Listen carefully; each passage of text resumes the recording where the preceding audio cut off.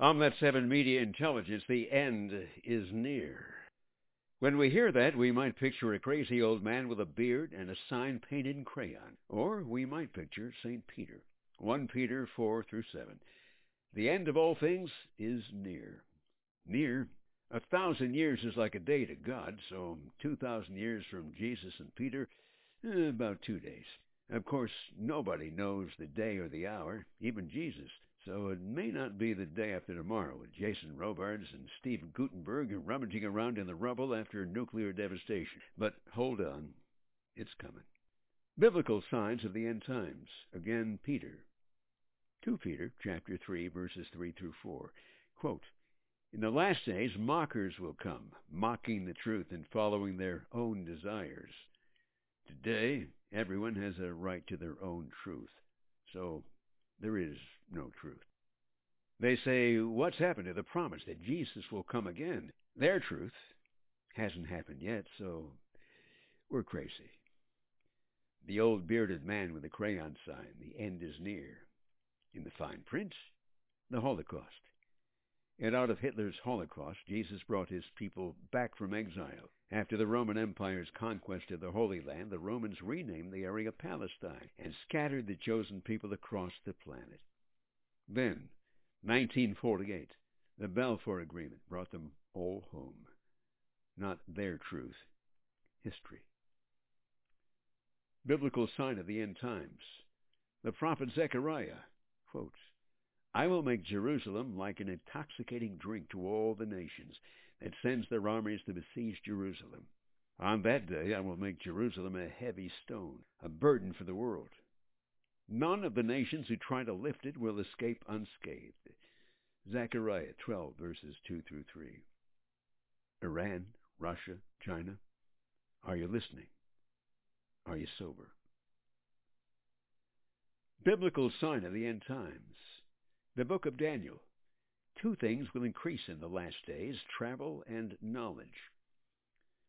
For over 2,000 years, the fastest mode of transportation known to man was the horse. Then, in less than 200 years, the airplane. From the Wright brothers to the Concorde, would travel from the United States to Europe in 3 hours, across an ocean, where the horses, frankly, wouldn't have a chance. Knowledge. In the past century, from basic literacy for the elite to an explosion of knowledge of science, biology, technology, the Internet. Matthew 24, 3 through 8. Jesus sat on the slopes of the Mount of Olives. His disciples came to him and asked, "When will all this take place?" Don't let anyone mislead you, for many will come in my name, claiming they are the Messiah. This will lead many astray. Wars will break out, far and near. But don't panic. These things must come. But the end will not follow immediately. The nations will proclaim war against each other. There will be famines and earthquakes in many parts of the world. But this will only be the beginning of the horrors to come. The brave new world of Klaus Schwab and the World Economic Council, the new global order, will face insufferable challenges to their so-called courage. Global climate change, electric cars and carbon credits, or the inevitability of the predictions of the master. Biblical prophecy, the rise of Gog and Magog, the alliance found in the book of Ezekiel, chapters 38 and 39. Magog, Meshach, Tubal, Russia, Persia, Iran, Put, Libya, Gomer, Turkey, Beth, Togarmah, Armenia, a coalition of these nations that's never seen before. A vast and awesome horde will roll over like a storm and cover the land like a cloud. Biblical prophecy, the rise of a global government. Every day, hordes of unknowns from foreign countries swarm across the border of the United States with little or no knowledge of our language, culture, or tradition. Sovereign nations surrendering their history to the demands of the European Union, the United Nations, the World Economic Council, the International Monetary Fund, the World Court.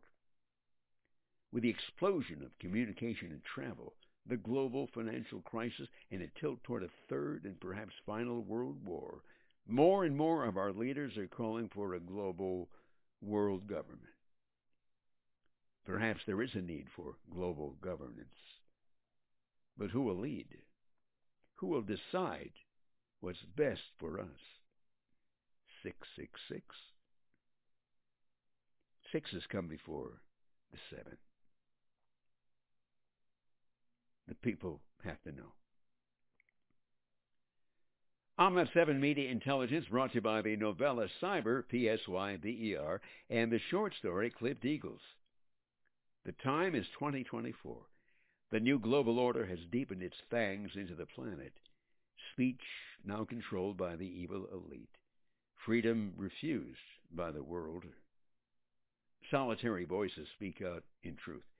Angels recruit a team of the faithful to assist in missions to assist Israel in the avoidance of World War III. Corrupt politicians are exposed, and Satan itself confronted with the fraud of his lies. Cyber and Clipped Eagles on Amazon, Barnes & Nobles, and eBay. God bless. Make it a great day.